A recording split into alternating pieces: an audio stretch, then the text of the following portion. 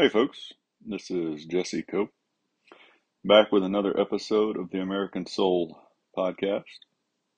Hope y'all are doing well, wherever y'all are and whatever part of the day you're in. I sure do appreciate you joining me. I hope y'all get, excuse me, a little something out of it, and hopefully it helps our country, even if just a little bit. Lord knows we need it today. So, yes, I would be remiss. For those of y'all that continue to tell other people about the podcast, however you do it, whether it's word of mouth or social media or however else, thank you. Y'all help it to grow, and I'm very grateful for that.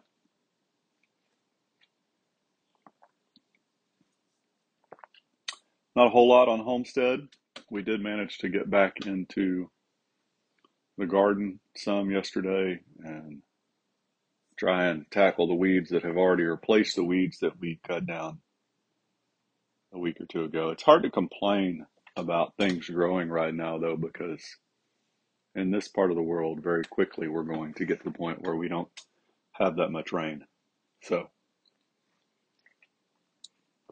and then it'll come again in the fall and winter, and the cycle will continue. But the weeds sure are growing fast.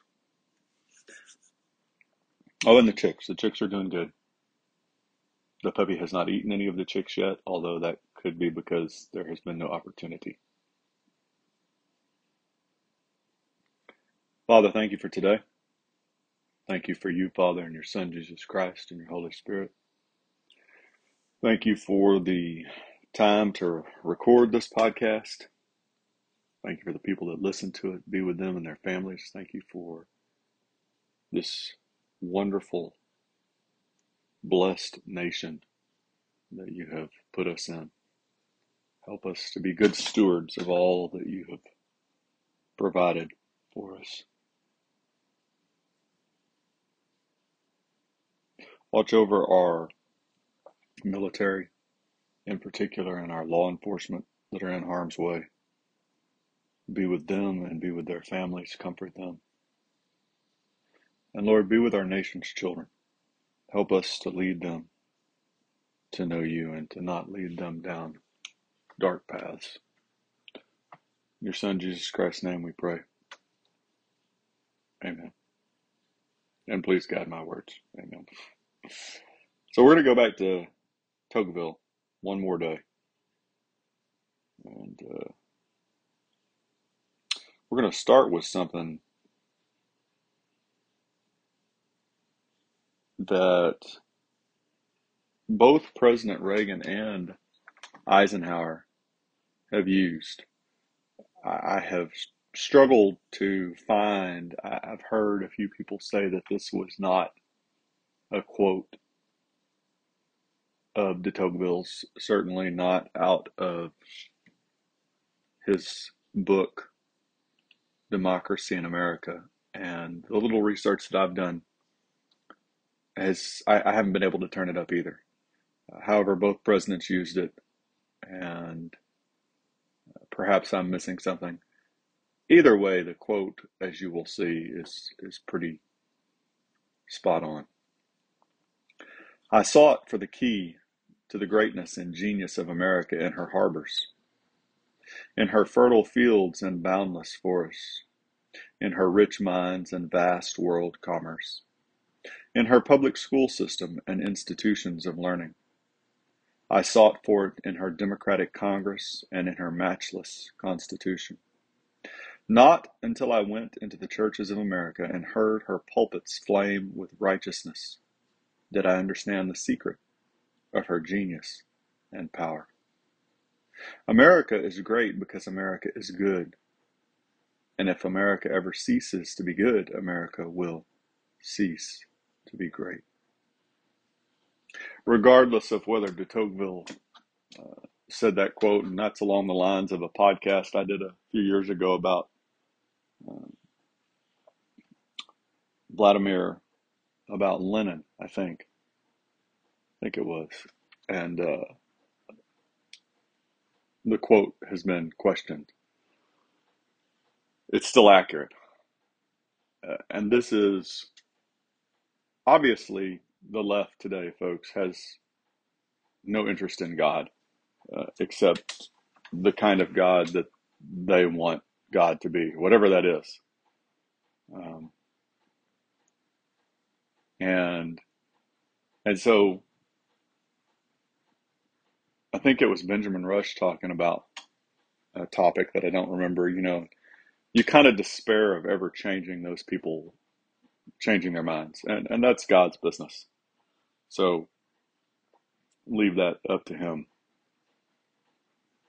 But the one that's really frustrating, or the ones that really frustrate me at least, are the people that consider themselves conservatives, consider themselves patriots, and still reject this truth. You see it a lot today with the school choice argument. And I'm a big proponent of school choice in the current political and cultural environment. It seems almost necessary because of the way that we're spending taxpayer money immorally in public education today. And that's a really huge topic because it's not necessarily that we're spending it on the wrong things like buying a bus or something, but the way that we're educating the quote learning that we're pushing into our students and the way we're doing it. A taxpayer ought to have the right to decide where their money goes, and not just the parents of children, folks. We've gotten to the point where just like you have the ability to contribute to a, like the Red Cross or Salvation Army or any organization like that, charitable organization. I can't remember the tax number that goes along with that, but American citizens need the ability to write that into their taxes and choose what organization their money is going to go to support. I got off topic there. The point is, the really frustrating part is, so you see it in the school choice argument. They say, well, we just need school choice. Everybody needs to be able to send their kid wherever they want. And that certainly would be an improvement over what we've got today. But the problem is we need public education. You have to have public education. Our founders talked about that. They knew that. We can't just get rid of public education. And the problem is not having public education. The problem is public education the way it is today and the fact that God's not smack dab in the middle of it. And that's what this quote attributed to de Tocqueville covers. He said, I went to your harbors. I went to your fields. I went to all your Wall Streets and your trade and everything else. And I went to your Congress and your matchless Constitution. I went to your public school system and your other institutions of learning, right? I went all over the place in America. And the only way I figured out what made America great was when I finally went into the churches and saw the pulpits aflame with righteousness. And his last sentence applies to every single institution that we have today. Our military, right? What we've seen come out in recruiting, the sexual immorality that's running rampant, the just gross disregard for mission accomplishment and good order and discipline, troop welfare, from senior officers to representatives and senators and elected officials, right? So you can talk about that. You can talk about public school systems. All of these institutions, his last sentence, de Tocqueville's last sentence applies to. If America ever ceases to be good, America will cease to be great, because our greatness, it's not that we're so much smarter than other countries. And this works at the community level too, folks. When you see two communities and one is far superior to another, this applies. When you see two school districts, even as bad as it is today, when you see two school districts and you're comparing them relatively, this applies. Because even as phenomenal a job as the left has done kicking God out of education, there are still some school districts, public school districts around the country that manage to sneak in little tidbits of truth, right? But so every single institution, including our country, we're great, folks, because of our character, because of our relationship with God. That's what makes us different. You hear so many people talk about the Second Amendment, right? The Second Amendment is absolutely worthless if you don't have a moral and religious people, as President Adams said. Because then all you've done is put a whole bunch of guns in the hands of people that have no real character or moral guidance. And so you really want to know what makes America great. It's because America is good. And if you want to know what makes America good, you have to go into the churches and listen to their words about the principles of Jesus Christ. That's what makes America great. We're never going to be great, folks. There's no fiscal policy, there's no foreign policy, domestic policy, there's no solving the FBI or the CIA or the ATF or public school systems or the Marine Corps or Navy or Army, or there's no solving the problems that are attacking all of our institutions like a cancer, separate from God.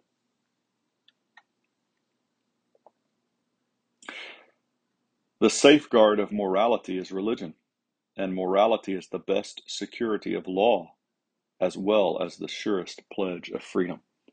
So you can't have rule of law and freedom without morality, and you can't have morality without religion, Christianity. Again, folks, anytime anybody gets into a conversation with you or starts, you hear them on TV or the radio or something, and they're saying that this was not a Christian republic, that when our founders talked about religion, they meant all world religions. They either absolutely don't know history, or they're cherry picking a very small amount of information with malevolent intent, or they just have malevolent intent and they have no clue what they're talking about, period. So if we want freedom, right? And again, the New Testament tells us that where liberty, where freedom is, there is the Spirit of the Lord, right? So you can't have freedom and rule of law without morality, and you can't have morality without Christianity. And again, I've heard, I think Dennis Prager talked about this recently within the last 6 months or so. Does that mean that there aren't other religions that have, you know what? It wasn't Prager either, actually. It was, well, I'm not going to throw somebody under the bus if I can't remember, but I don't think it was him. I can't remember where this quote came from, folks, but they said basically, does that mean that there aren't moral people who are atheists, or moral people who are Jewish or Muslim or Hindu or Buddhist, or people that act morally, I should say? No, absolutely not. But every single time, in every single case, when those people are acting morally, they're following the principles of Christ. Whether they know it or not, whether it's part of their religion written in some code somewhere or not, every single time without fail, if they're doing something right and moral, they're following Jesus Christ. And every single time without fail, if they're doing something wrong or immoral, it goes against the teachings of Christ. And that's the thing that really gets a lot of people riled up, is you can't ever do something right, no matter what it is, and not align with the principles of Christ. And at the same time, you can't ever do something wrong and not be going against him.